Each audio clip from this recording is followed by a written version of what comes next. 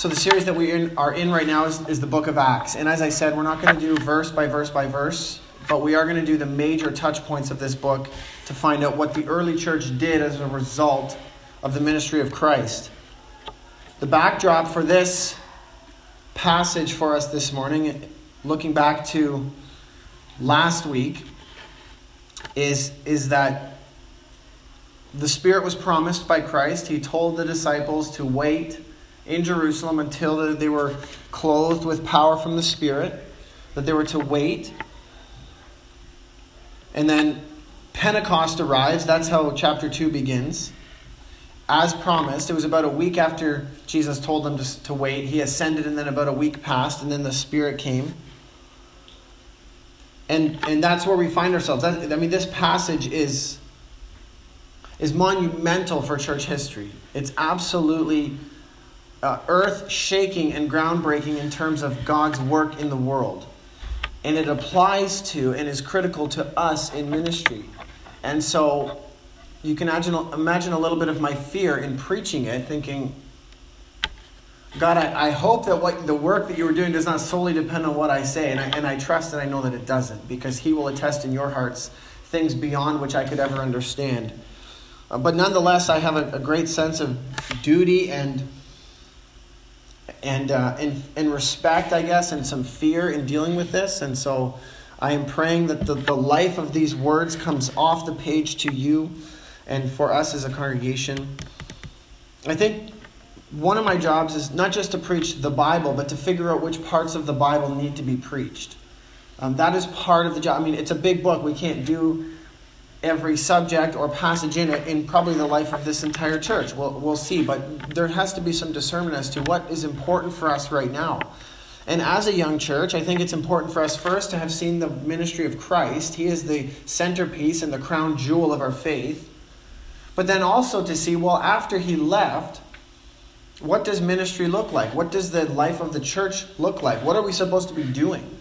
So at Evergreen Chapel, we're trying to connect the life and the person and the work of Jesus with the ongoing ministry and work of the church. How are those two things connected? And what should be our directives, our priorities, our doctrines, our practices, and our habits in light of those realities? And so that's sort of my rationale, my thinking about why we're going through the book of Acts. And obviously chapter 2, if you're looking at doing the touch points of the book of Acts, chapter 2 is right there. You cannot step around this and make sense of church history. You cannot make sense of the apostles' boldness. You cannot make sense of evangelism. You cannot make sense of the revolution that took place culturally unless you understand chapter 2. So none of what we do or think or say or believe makes any sense unless chapter 2 takes place. And in fact, if chapter 2 had never taken place, then we are still in the old covenant. We just sang that O come Emmanuel and ransom captive Israel. Did God keep His promise to ransom captive Israel? Acts chapter 2 answers that question for us. So our text really falls into three categories. Number one, the Spirit empowers the apostles, empowers them and emboldens them. Number two, we see that God had always planned this from the beginning. This is not a new plan for God. And our third piece is that the result of this is the birth of the church. The birth of the church, the reality in which we now stand. So it's the emboldening of the apostles and the empowerment of them. It's the longevity and consistency of God's plan. And then it's the result of that plan, which is the birth of this new community which God has called the church. So the setting here is the day of Pentecost. Acts chapter 2 verse 1 says, when the day of Pentecost arrived, they were all together in one place, as Jesus had commanded them, right? They were where they were supposed to be. And it says that there came a rushing sound from heaven, like a mighty rushing wind, and it filled the entire house where they were sitting, and divided tongues and fire appeared to them and rested on each one of them, and they were all filled with the Holy Spirit. This is the setting. It's the day of Pentecost. Pentecost, we may think, and I have had to be corrected in this in my own mind, Pentecost is not a name given to the day that the Holy Spirit fell. When we think of the quote-unquote Pentecostal church, which we say because there might be a heavier emphasis on the work and presence of the Holy Spirit in a Pentecostal church, and we think Pentecost is like it's the Spirit Day. And it's true. But one thing that I think we miss, especially when we don't study carefully, is that Pentecost is actually an Old Testament feast that the Jews observed for hundreds of years. It's a specific day that the Jews observed a festival. The festival that they celebrated, called Pentecost, was the celebration and the offering to God of the first fruits of the late harvest. In other words, the first of the crop of the late harvest, the Jews would gather and offer to God in thanksgiving as a recognition that He would bless the remainder of that harvest. In other words, thank you, God, for this evidence that you will provide for us, that you will bring in a harvest. The festival, the Feast of Pentecost, occurred 50 days over Passover, 50 days over the Passover meal, which was Thursday, the Thursday that Christ was betrayed, if you remember. And so 50 days after, this is not long after Jesus had been crucified and raised from the dead. We learn in Acts chapter 1 that for 40 days after he was raised from the dead, he appeared teaching the disciples about the kingdom. And then it says that he told them to wait until the Spirit came. And so by then we're about, depending on how you look at the calendar of Passover, we're about 8 or 9 days away from the day of Pentecost when Jesus goes into heaven. So it's about a week, maybe a little bit longer. But Pentecost comes from the Greek root pente, which means 50. So it's a very specific time. It's a very specific event in the Jewish calendar. This is not something Christians in retrospect said, remember the Spirit coming? That was so Pentecostal, man. That was like, let's call that the day of Pentecost. It wasn't like that. Meaning, or I'll say in other words, that God did not reward them for their sufficient waiting. And this is a doctrine, I feel like an interpretation that I feel the need to correct, because it's a mistaken interpretation to take this passage to have all of God's people sitting around and just kind of forcing God's hand to do something sensational or spectacular because we've sat around waiting long enough. We read this passage and we say, look, the disciples just waited and waited and waited, and then boom, God blessed them. Well, that totally misses the careful calculation that God had made to send the Spirit on the day of Pentecost. In fact, Christ himself, I think, chose this day. Not that God and Christ are divided, but Jesus said, I will send my Spirit.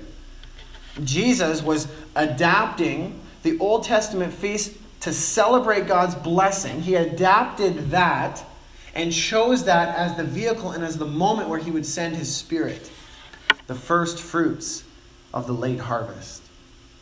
Later in this passage, we see 3,000 souls converted. The first fruits of the late harvest. We also need to recognize that this is what Jesus had taught them. This was totally independent of their obedience or disobedience. I'm glad that they chose to sit around and wait, namely because they had no indwelling of the Spirit. And as we said last week, without the Spirit, man's quote-unquote ministry just becomes a world religion.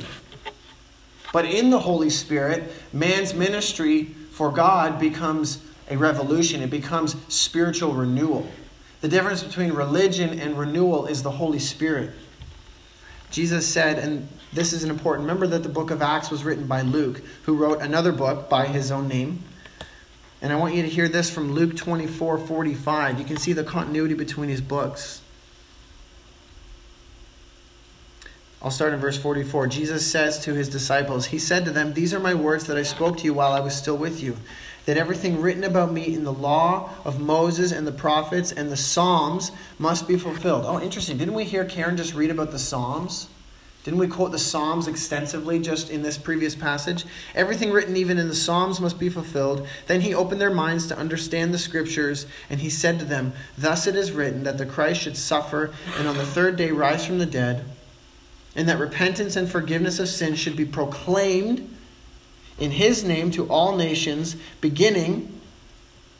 starting from Jerusalem. You are witnesses to these things. Guess what? You are witnesses to these realities, the fulfillment of the Old Testament. And behold, I am sending the promise of my Father upon you. What's the promise of the Father upon you? Old Testament said it. I will pour out my Spirit. This is the promise of the Father. Jesus said, I will send you that promise. But stay in the city until you are clothed with power from on high. So Christ was anticipating this. He said, this is what's going to happen. I am the fulfillment of the Old Testament. Forgiveness is going to take place. It will be proclaimed to the whole nation from Jerusalem. You guys are going to be the witnesses, but don't start until the Holy Spirit comes. So that's the context of what happens when Pentecost comes. So what we need to recognize is that Pentecost was the fulfillment. It was the inauguration of the final redemption that God had promised through Christ. Redemption is the big story of the Bible. It's the one thing that God is doing throughout the whole of Scripture. He is redeeming. From when his creation fell in Genesis chapter 3, redemption becomes God's great story. Everything in the Bible, beginning to end, is redemption. It is the big story. And one of the things that comes out in the Old Testament as we read is that redemption will not just be for a specific ethnic group of people. Although people sometimes, I think, errantly think of the Old Testament as that way, as being God simply favoring the Jews for its own sake. Instead, we see that reality that the Jews were entrusted with God's good things. They were entrusted with the law. They were entrusted with the ceremonies. They were entrusted with those things, and absolutely that is God's favor. But what we also see in the Old Testament is that God promises his redemption to all nations. To all nations. So what happens? I mean, Jesus said it right there in 24. And then Acts chapter 2, and the Holy Spirit comes. And what's the first thing the Spirit does? Divided tongues fell as if fire on top of and rested on each one of them. And they were filled with the Holy Spirit, and they began to speak in other tongues as the Spirit gave utterance. And so tongues rested on each of the apostles. This is produced entirely by the sovereignty of God. The Spirit chose to manifest this work specifically upon the apostles. It was initiated by God. It was not conjured up by the disciples' wailings or devotion or any such thing. The Spirit fell sovereignly by God's choice and produced this work sovereignly of God's choice to speak one specific thing to his church. That he was inaugurating the final redemption that had been promised throughout all of history, that all nations would be blessed in the family of Abraham. Jesus said to Abraham in Genesis chapter 12, "In you shall all nations be blessed." God never intended to keep his salvation narrowly and ethnically focused. He certainly used the Jewish nation, Israel, but he never intended it for it to be that narrow for all time. He spoke his first promise to Abraham, "In you shall all the nations be blessed." So what is he doing with the tongues? What's this all about? What's the significance in the speaking of these other tongues? Oh, verse 5, "Now there were dwelling in Jerusalem in those days, because of the feast, devout men from" where? "From every nation." Oh, that's coincidental, isn't it? Not in God's mind. There's a feast going on. He knew Jerusalem would be crowded with men from every surrounding nation under heaven.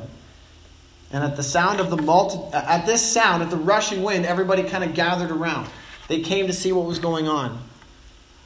And they were bewildered. They were bewildered because each one was hearing them speak in his own language. Men from every nation came to these uneducated men of Galilee, partially educated. And these men were multi-linguists at the snap of a finger. Suddenly, men from all these nations that Karen read for us, Parthians and Medes, and Mesopotamia and Judea and Cappadocia, Pontus and Asia, men from everywhere suddenly were hearing the works of God in their own language from the mouth of Galileans, fishermen. Suddenly they were hearing the works of God in their own language. Before this, the works of God had only ever been spoken of in the language of God's people, which is Hebrew. The scriptures were all in Hebrew. Now, by that time, the scriptures had been translated to Greek, but it's limited to the language of the priesthood. God's word, there was not multiple translations of the Old Testament. Okay, we didn't have a word on the street version of Leviticus. It was a narrowly focused reality that God's words and works had never been spoken of in common languages and accessible to everybody. And here he uses Pentecost with men from every nation to come and hear God's works in their own languages. And again, what's the significance of that? The theme of that is laid out in Luke 24, where Jesus says, forgiveness will be proclaimed to all nations, and you shall be my witnesses. This was immediately fulfilled on the day of Pentecost. The apostles began to witness to the nations about the mighty works of God. That's what's taking place here with these tongues.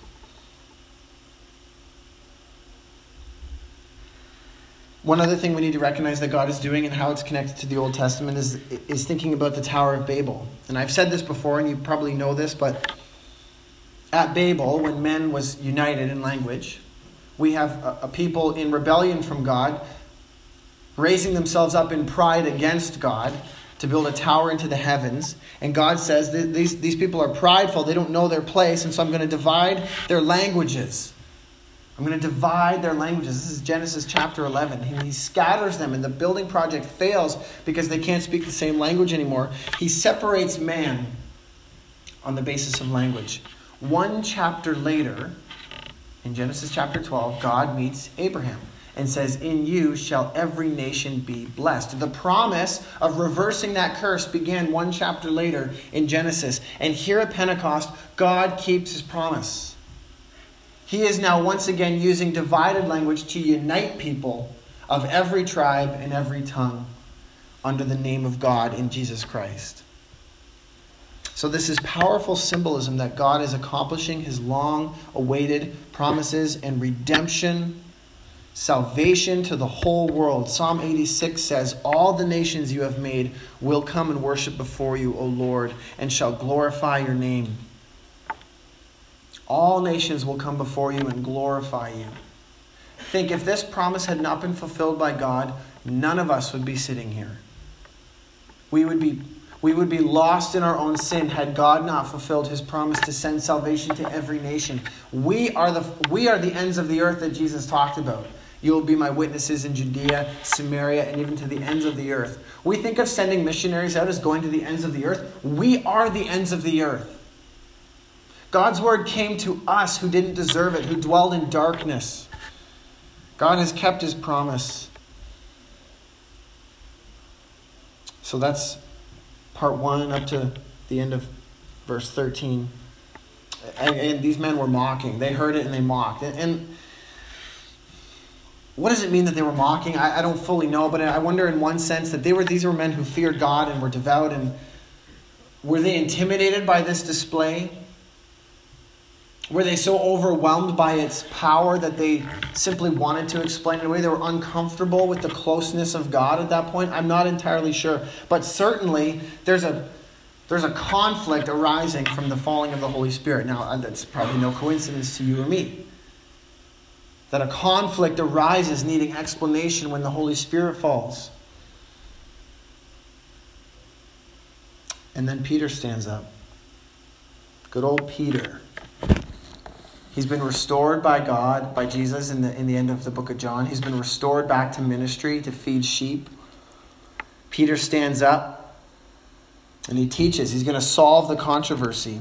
And what he basically says, and this is my second point, is that God had always planned this. Verses 14 through 36. He stood with the 11, which is a great picture of church eldership in unity over doctrine.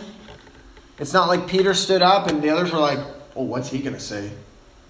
Uh-oh. Peter's going to run his mouth again or something. Like, we better make sure. They stood up together. They were of one mind of the interpretation of this event. I love that picture. In a lot of churches, you actually see a pulpit in the center and you see chairs on the platform. Those chairs are to be filled by the elders, standing behind the preacher to stand with the word, to say, we are of one mind on this. We teach this in one accord together. It's not what, secret Pastor Tim found in his prayer closet that week. There's an importance for the preacher to go and to study privately, but certainly there has to be a consensus, and I really believe that strongly about Evergreen Chapel, that we need eldership that is of one mind teaching the truth so that no matter what you are going through, even if you're not comfortable talking to me or some elder, there is an elder in this church, and that's what we're working towards. There is an elder in this church that believes and teaches the same thing that you'll hear from the pulpit, giving you counsel. That is the signal and the sign of a unified church. It's beautiful. That's not really the point of what I'm saying here, but I think it's worthy of pointing out. But what we need to avoid here is the temptation to think that God has somehow radically altered his plan for redemption.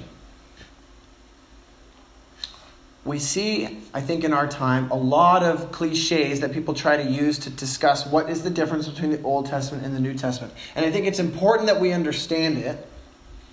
It's important that we understand it. But often you'll hear things like, well, the Old Testament is law and the New Testament is grace. Or the Old Testament is wrath. Let's say the Old Testament is wrath, the New Testament is grace. The Old Testament is law, the New Testament is gospel. Those distinctions bear some resemblance to reality, but they are unhelpful at large. The New Testament teaches us that God preached the gospel to Abraham. So we can't say the Old Testament is not gospel. And Jesus in the New Testament fulfills the law. So we can hardly say that the New Testament is not law. It's actually been fulfilled finally. So if anything, the New Testament is the fullness of the law. But it's the end of the law for those who are in Christ for righteousness. So we need to understand those things very carefully. So what is going on? What is happening here with Pentecost? And many people think like this is God throwing the old out and the baby out with the bathwater. We're done with the Old Testament. Now let's move into John 3:16. That's a dangerous view of the Bible, and it's not the view of the apostles. I believe and I hope that as a church we can say that we are an apostolic church, meaning that we hold to the teachings of the apostles. The apostles' doctrine, we see in 2:42 that the early church gathered around the apostles' doctrine.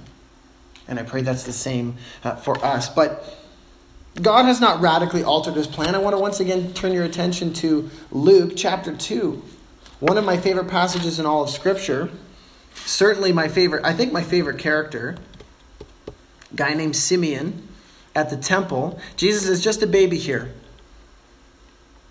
Luke 2:26 says this, and this is speaking about Simeon, a really old guy who was fearing God and waiting to see God's salvation. Just as we sang, redeeming Israel. When will Israel be freed? This is a guy named Simeon who was waiting for Israel's redemption. And it had been revealed to him by the Holy Spirit that he would not see death before he had seen the Lord's Christ or the Lord's Messiah. And he came in the Spirit into the temple. This is Simeon. And when the parents brought the child Jesus to do for him according to the custom of the law, he took him up in his arms and blessed him. This is kind of like Uncle Simeon grabs baby Jesus. And he holds him close and he says, Lord, now you are letting your servant depart in peace, according to your word. For my eyes have seen your salvation, that you have prepared in the presence of all peoples, a light for revelation to the Gentiles and for glory to your people, Israel. Jesus is exactly what God has always promised to Israel. It's what he has promised to the whole world. Simeon died before Jesus ever spoke a word. Jesus did not alter God's plan. Simeon saw Christ and said, this is what has always been prepared and promised. There is nothing unusual about what God is doing except that he is fulfilling his promise. I suppose it's unusual because it's amazing. But this is God's promise. This is salvation to Israel and to the world. It's what God had always planned, and Peter knows this. So Peter stands up to clarify the controversy. This is amazing because as a preacher, Peter could have the temptation here to say, I'll tell you this, guys. I know what this is about. So I was sitting with Jesus one day. Let me tell you this really cool story about Jesus. Him and I were just him and I together. We were just walking on the beach, just me and Jesus. And I just want to share with you this amazing insight that I have because I'm such a deep dude with Jesus. Great temptation for Peter. Great temptation for a lot of preachers. Let me show you this. Like me and Jesus are so tight. I just got this thing I want to share with you. Peter stands up to clarify the controversy. And instead of diving into his experience with Jesus as a person, the closeness that he had in Jesus' ministry, he stands up The very first opportunity for evangelism in the Spirit-filled age. And he picks an Old Testament passage to preach from. Talk about like attractional church model fail 101. If you want to save people, you do not preach from the Old Testament. Wrong. Probably the greatest single day of conversions, at least recorded in Scripture, comes from a passage preached from the Old Testament. And what he gets up and he quotes from Joel chapter 2. He says, these people are not drunk, as you suppose, for it is only the 3rd hour. Which I find a little bit interesting. Like, the drinking starts later. Like, it's too early. You know, we have wine chilling on ice, but it's breakfast. So, I don't know what's going on there. But certainly, wine itself was not the problem. It was the time of day. He says, these men are not drunk, but this is what Joel spoke about. Now remember, these are devout men. These are men who know the Scriptures. These are men who come to Jerusalem to fulfill their obligation to God. These are men who fear God, who believe the stories of the patriarchs, all of God's mighty works. They're kind of on board. And so Peter pulls out Joel and he says, now you've heard of the book of Joel. You've heard this prophecy before. Let me tell you what it's actually about. The first act of church leadership under the guidance and filling of the Holy Spirit is to preach a sermon. Now you might say, well, you're a preacher. That's a convenient application, Tim. But whatever ministry I'm in my entire life, whether it was when I was a youth pastor, when I was a camp counselor, church planter, the centrality of teaching and preaching God's word is indispensable. Is absolutely indispensable. And if you shot me dead for preaching, I would hope that the next person came up into this church would preach. Would preach. And I know that it goes beyond just hearing. We must do. But it begins with the mind. It begins with preaching. He preaches a sermon from the Old Testament. He turns God's people to God's living and active word for instruction in life. This is a real ministry problem. The Spirit falls and they say, well, these guys are drunk. Peter says, no, I'm going to clear this up. I'm going to preach. I'm going to help you understand what God is doing in the world. What does Joel say?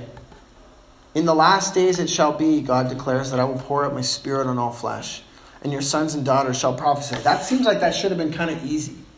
Spirit falls, they should have been like, oh, I remember when Joel said the Spirit would come. I mean, this is an explicit promise for the day of Pentecost in the book of Joel. Joel says, your sons and your daughters shall prophesy, and your young men shall see visions, and your old men shall dream dreams.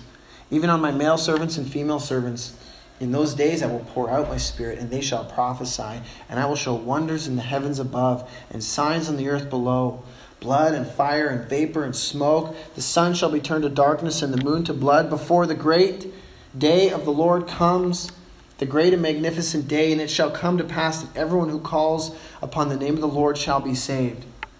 Now sometimes when we read the Old Testament, we see prophecies like the sun shall be turned to darkness and blood and smoke, and we think, well, that hasn't happened yet. So that must be a future prophecy. Peter pulls this passage out to explain Pentecost. One of the great things that Israel anticipated was the great and awesome day of the Lord, where God would come and crush every enemy and bring full justice to the world. And that is somehow tied with the pouring out of the Holy Spirit, which is why theologians we kind of hold this tension of saying, look, this is the promise of God fulfilled, but we obviously are not fully there yet. There is a span, there is a place for waiting and for anticipation of the fullness of that promise. It shall be in the last days, which means we have to take Joel in the context of Acts chapter 2 to say and to realize we are now in the last days, friends. And they began at Pentecost. Meaning, God established the final phase of his redemptive plan at Pentecost. And until his son comes back the second time, remember in Acts chapter 1, they were looking up in heaven and the angel said, don't look up there. You have work to do, but Jesus will come back in the same way that you saw him go. In other words, until Christ comes back, we are in the realities inaugurated in Acts chapter 2. We are now in the ministry of being those witnesses empowered by the Holy Spirit. Since that work is not done yet, then we continue on in the same mode, which is the being filled with the Spirit and conducting ministry according to the will and power of Jesus Christ. I love this when he says all flesh. I'll pour out my Spirit on all flesh. Again, what's the deal with this Spirit thing? I mean, Simeon, we saw in Luke chapter 2, was told by the Holy Spirit. He came into the temple in the Holy Spirit. It's like, did the Spirit already not come?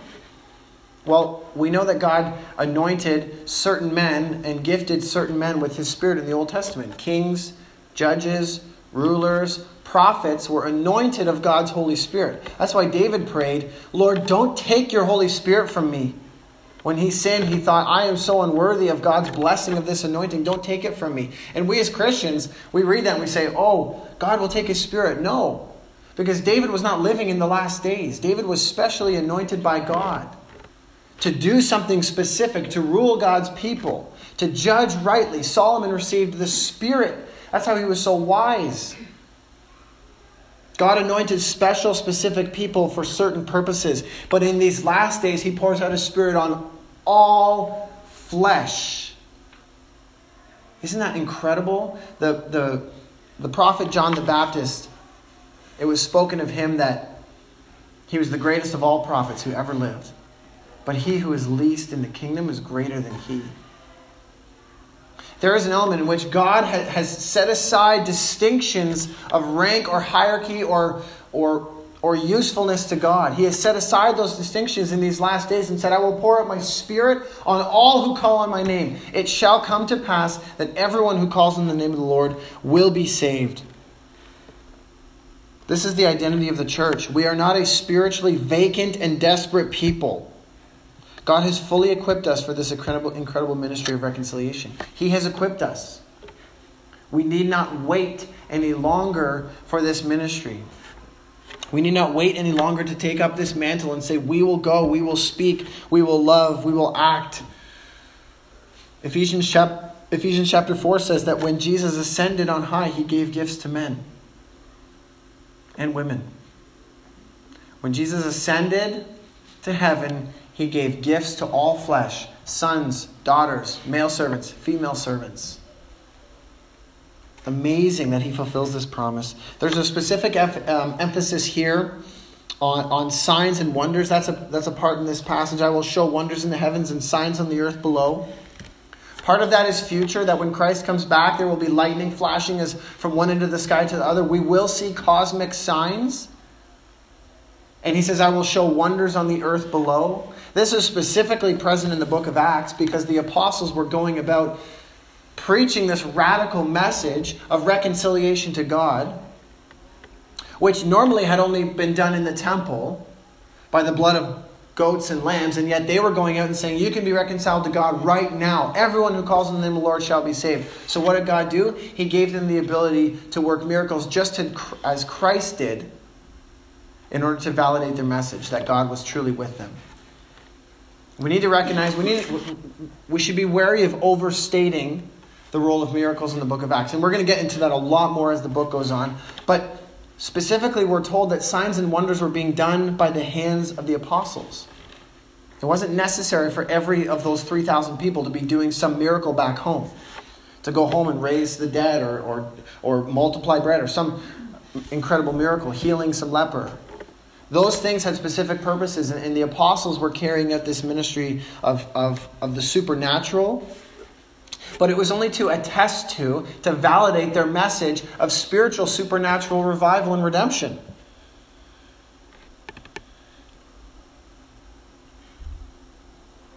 And everyone shall be saved. This is incredible because it tells that there is now no liturgical or ceremonial or temporal or geographic barrier to full and complete salvation. It comes into the heart by confessing, by calling out for help, a cry for help in the name of Christ, which means that on the street corner, in the mall, or at your office, somebody can be saved. Full salvation can come in a moment to those who cry out to Christ. Which is why we kind of hold this tension of saying, well, I don't want to invite somebody to church because I don't want them to think that I'm trying to push a religion on them. And I agree with that. We can sit with them in their living room Their crack pipe still smoking. And they can call out to Christ and be saved. And then they come to the family of God. But there is no barrier to that full salvation in these last days. Friends, this is why this is such good news to Israel, who had for generations known that you had to go to the temple. You had to bring your sacrifice. You had to see blood slaughtered on your behalf as a reminder of sin. All it did was remind you of your sin. Hebrews tells us that the blood of bulls and goats cannot take away sin.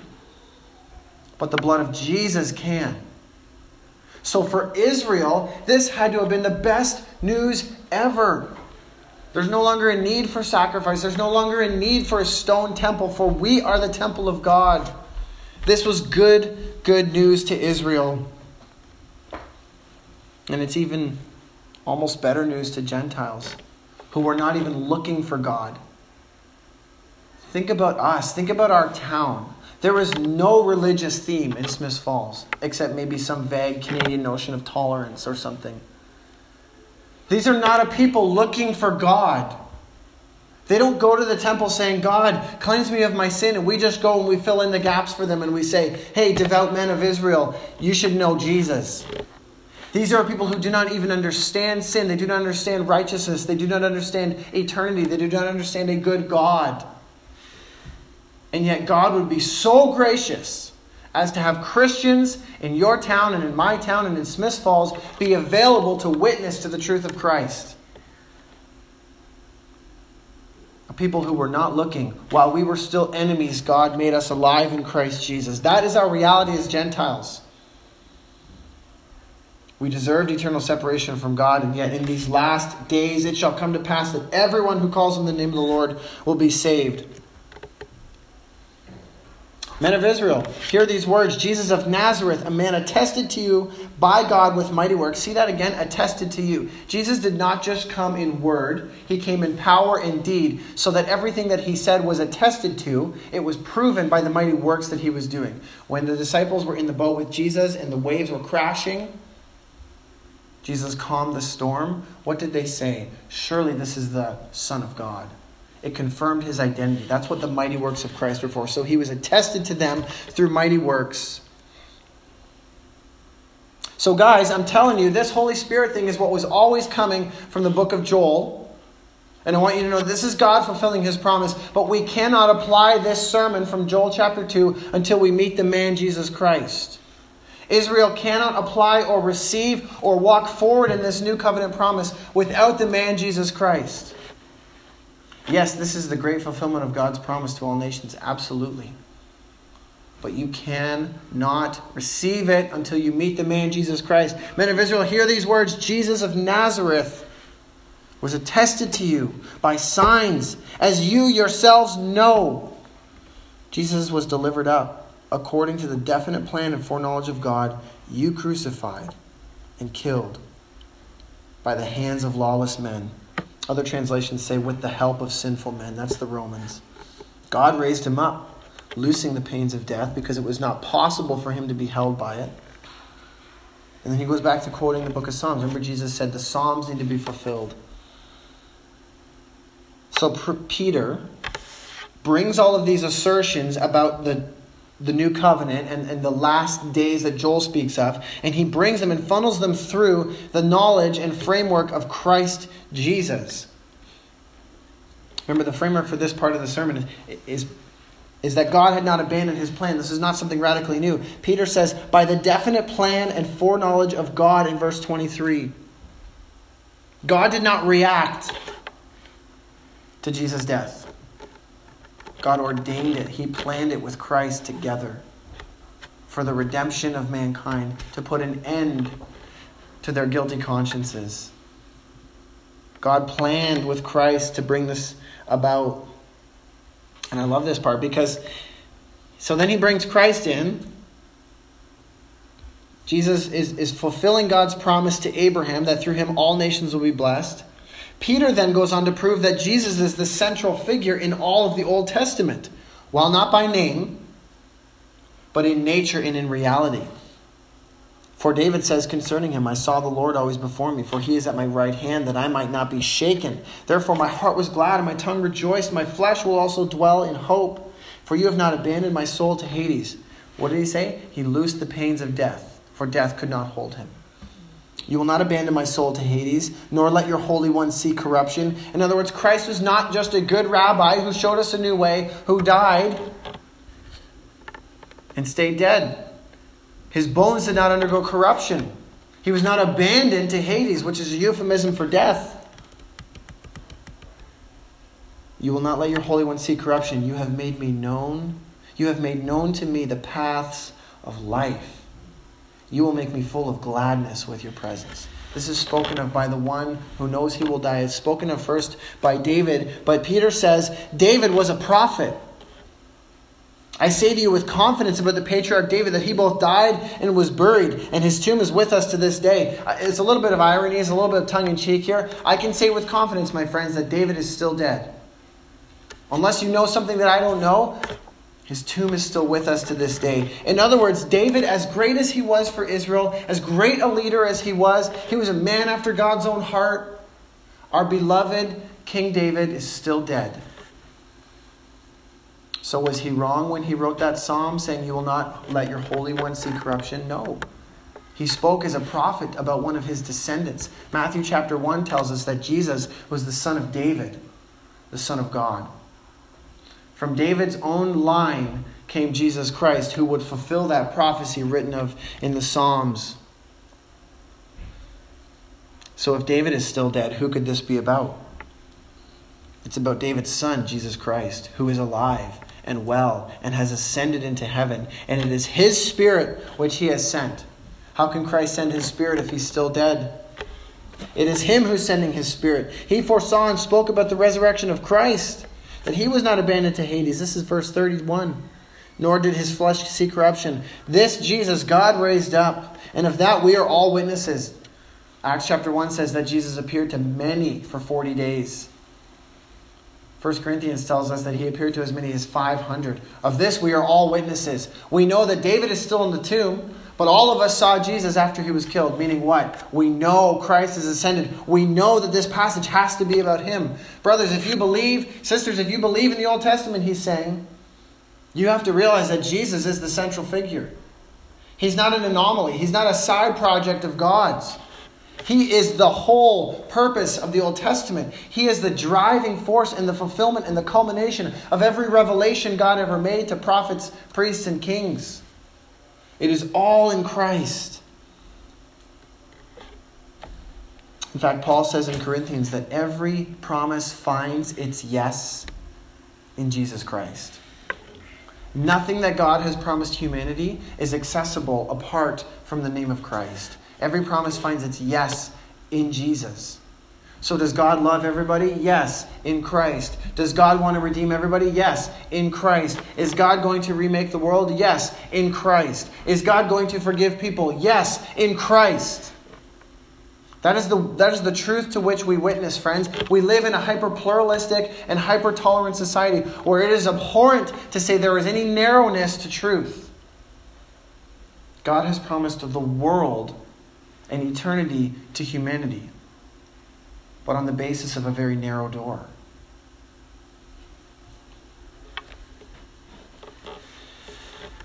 So Jesus, this once despised and rejected teacher, is now Lord and King. He's ruling and reigning over his kingdom. Verse 33, being therefore exalted at the right hand of God, having received from the Father the promise of the Holy Spirit. So does that mean Jesus received the promise of the Old Testament? Jesus received the promise of the covenant. Jesus received, because of his obedience, he received God's blessing, and he turns around to his church and says, I will give it to you. I will pour out my blessing on you that I received from the Father. So he is ruling and reigning. He's been exalted.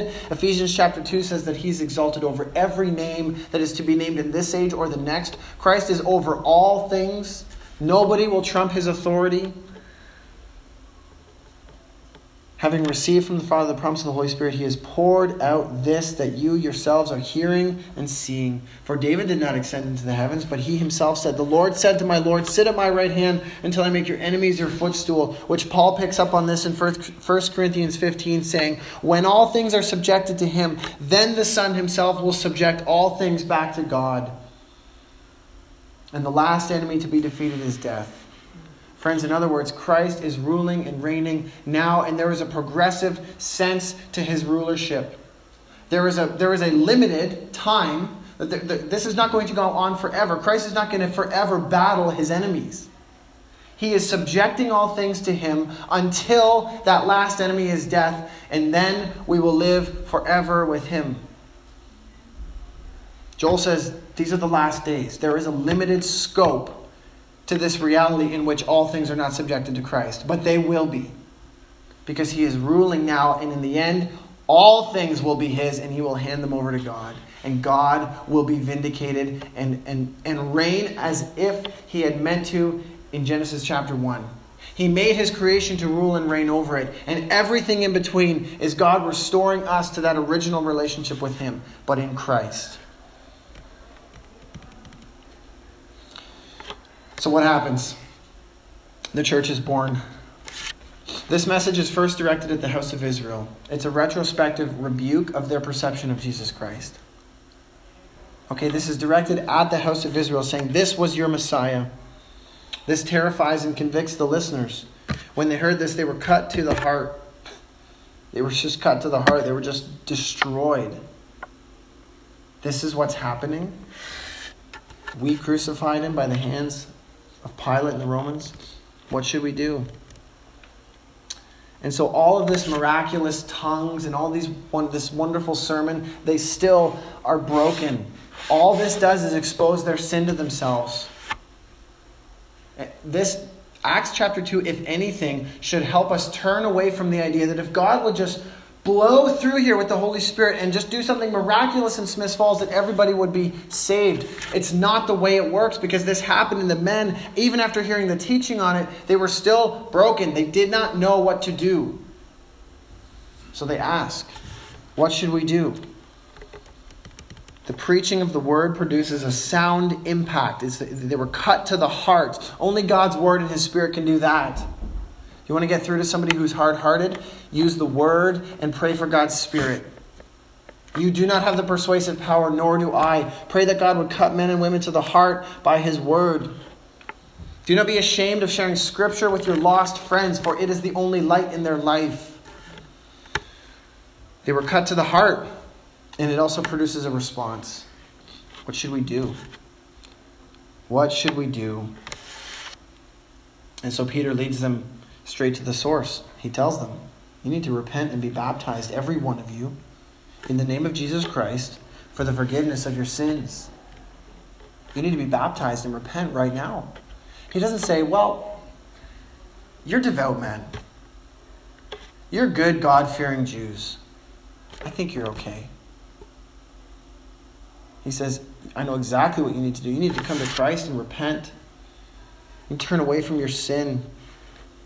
Again, in this kind of attractional model era, we think, well, we can't preach sin. We can't tell people that they're sinful. We need to expose their sin to them so that they say, what do we do? Evangelism only becomes effective when you strip away every possibility from a person other than repentance.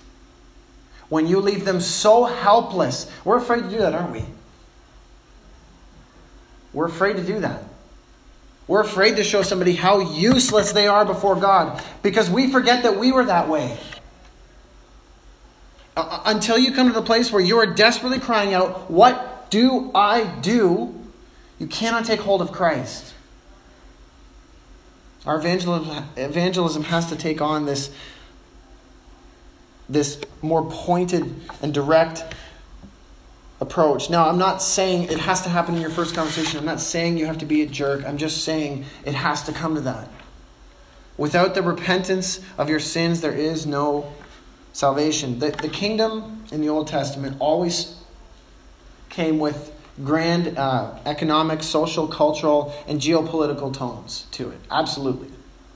The kingdom has great implications on culture and society, absolutely.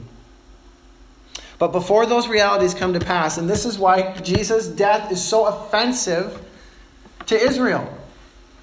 Because it says to them, you must be saved if you want my kingdom. You must be redeemed from the curse of sin in your own life. You cannot go hide in God's kingdom and hang on to your sin. Jesus says, when I am raised up, I will draw all men to myself. The way into the kingdom is through Christ and through his shed blood to forgive. I think sometimes we can become distracted by the implications of the gospel, which are important and true, and we tend to we can minimize sometimes the grand miracle of personal salvation, the miracle of forgiveness in your own heart. It's easy for us to point out the sin in the economic system, right? Oh, the 1%, and it's so unfair, and it's unjust, and look at the oppression and the hierarchical. We can look at injustices in the world, but what about injustices in our own heart? We need to turn the lens on ourselves, and when we evangelize, we need to turn the lens on people and say, is your heart right before God? We're afraid to do that because I think we underestimate the power that God can make it right. Isaiah 59:1 says, surely the arm of the Lord is not too short to save, nor his ear too dull to hear those who call out on him. It was originally spoken to the nation Israel, but now it's having a profound personal implication for these specific men and women. 3,000. The late harvest is celebrated at Pentecost. The first fruits of the late harvest we are seeing. In the last days, the harvest will come in. It begins with these first fruits, these 3,000. One other thing. Pentecost also celebrated when the Jews believed that Moses received the law on Mount Sinai from God. Part of the New Covenant promise was that God was going to write his law again, not on tablets of stone, but on hearts. And so parallel, on the same day when God gave his original commands on tablets, he is now writing his law on hearts by the Spirit. He is fulfilling the promise of the new covenant. So what do these 3,000 people do? The church is born. As I promised I would get to this. The church is born. What do? They organize themselves around these 4 pillars. So they were saved, 3,000 of them, and they devoted themselves to the apostles' teaching, the fellowship, the breaking of bread, and prayers. 4 pillars of the church. They became the church that day. Remember, these are men and women from all around the region. But what happens when they got saved? They didn't want to go back. I'm not saying like you can't live where you live when you get saved, but essentially you need God's people now. They didn't go back and say, okay, well, text me, updates for this whole Christianity thing. Like, put me on your newsletter. They stayed and they devoted themselves to teaching. They said, how are we going to live? How do we organize ourselves as this new community? Jeremiah 31:34, the new covenant, God says, no longer shall each of you say to his neighbor, know the Lord, for they shall all know me, from the least of these to the greatest. That doesn't mean evangelism stops in the new covenant. It means that there is now a community of God together who works for that reality. There's not a whole lot of evangelism between us. We hope that the lost come to our services here at Evergreen, but we don't, I don't pull Art aside and say, no, Art, I don't really know. I've got to teach you the gospel here.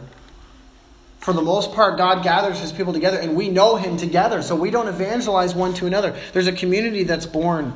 And they gather and they commit themselves to prayer, fellowship, breaking of bread, and preaching and teaching of the hearing of the word. There's a communal commitment to one another. There's a communal commitment to one another. There's no such thing as Lone Ranger Christianity. There's no such thing as I do once a month, or I'm lucky if I get out, I take summers off. That's not how the Christian community works. When they get saved, they commit themselves. This is my community. These are my people. We have lost that in North American Christianity. We have lost it. The greatest witness to the world is our love and our life together. It's not how well you can articulate Christianity on Twitter or Facebook. Great, use that. But you know what our greatest witness is? It's that we can get together and we can stand each other. The world doesn't do a great job of that. But God's people can. That's the witness to the reality of the Spirit in us. I just kind of want to close with an illustration about the printing press. Because I think ever since this gathering together to grow in God's Word, the Christian community for generations has been a watershed for literacy, for education, for togetherness, for vocation. Expressly because of a desire to learn about God, Johann Gutenberg invented the printing press in 1440, just before the Reformation took hold in Europe. And in fact, it was his technology which helped perpetuate the truths recovered at the Reformation. It was designed to swiftly spread the knowledge of God. He was a Christian. He did this specifically for Bible reproduction. And in the way he speaks about it echoes the reality which was begun at Pentecost. He takes that same type of idea spoken of in Joel and applies it to his printing press. He does admit, and he notes, that his printing press was adapted from the structure of a wine press originally. But check this out. Yes, it is a press, certainly, but a press from which shall flow in inexhaustible streams the most abundant and most marvelous liquor that has ever flowed to relieve the thirst of men. He's saying, I've repurposed this to create a new kind of thirst-quenching product. Through it, God will spread his word. A spring of pure truth shall flow from it. Like a new star, it shall scatter the darkness of ignorance and cause a light hitherto unknown to shine among men. That's how he saw the printing press. It's just a further boost to the work that God began at Pentecost. And I want to close with one of my favorite New Testament passages. It's 2 Corinthians 3. If I have a life verse, it's in here somewhere. Listen to 2 Corinthians 3, 7 and 8. Now if the ministry of death, carved in letters on stone, came with such glory that the Israelites could not gaze at Moses' face because of its glory. So when Moses got the Ten Commandments, he said that came in glory, so much that Moses' face had to be covered because of the glory that shone from his face, having received the Ten Commandments. Will not the ministry of the Spirit have even more glory? And then 12 to 18. Since we have such a hope, we are very bold, not like Moses, who would put a veil over his face so that the Israelites might not gaze at the outcome of what was being brought to an end, meaning the ministry of the Ten Commandments as a means of righteousness. But their minds were hardened. For to this day, when they read the Old Covenant, that same veil remains unlifted. Because only through Christ is it taken away. Yes, to this day, whenever Moses is read, a veil lies over their hearts. But when one turns to the Lord, think of this about Pentecost, when one turns to the Lord, the veil is removed. Now the Lord is Spirit, and where the Spirit of the Lord is, there is freedom. And we all, with unveiled face, beholding the glory of God, are being transformed into the same image from one degree of glory to another.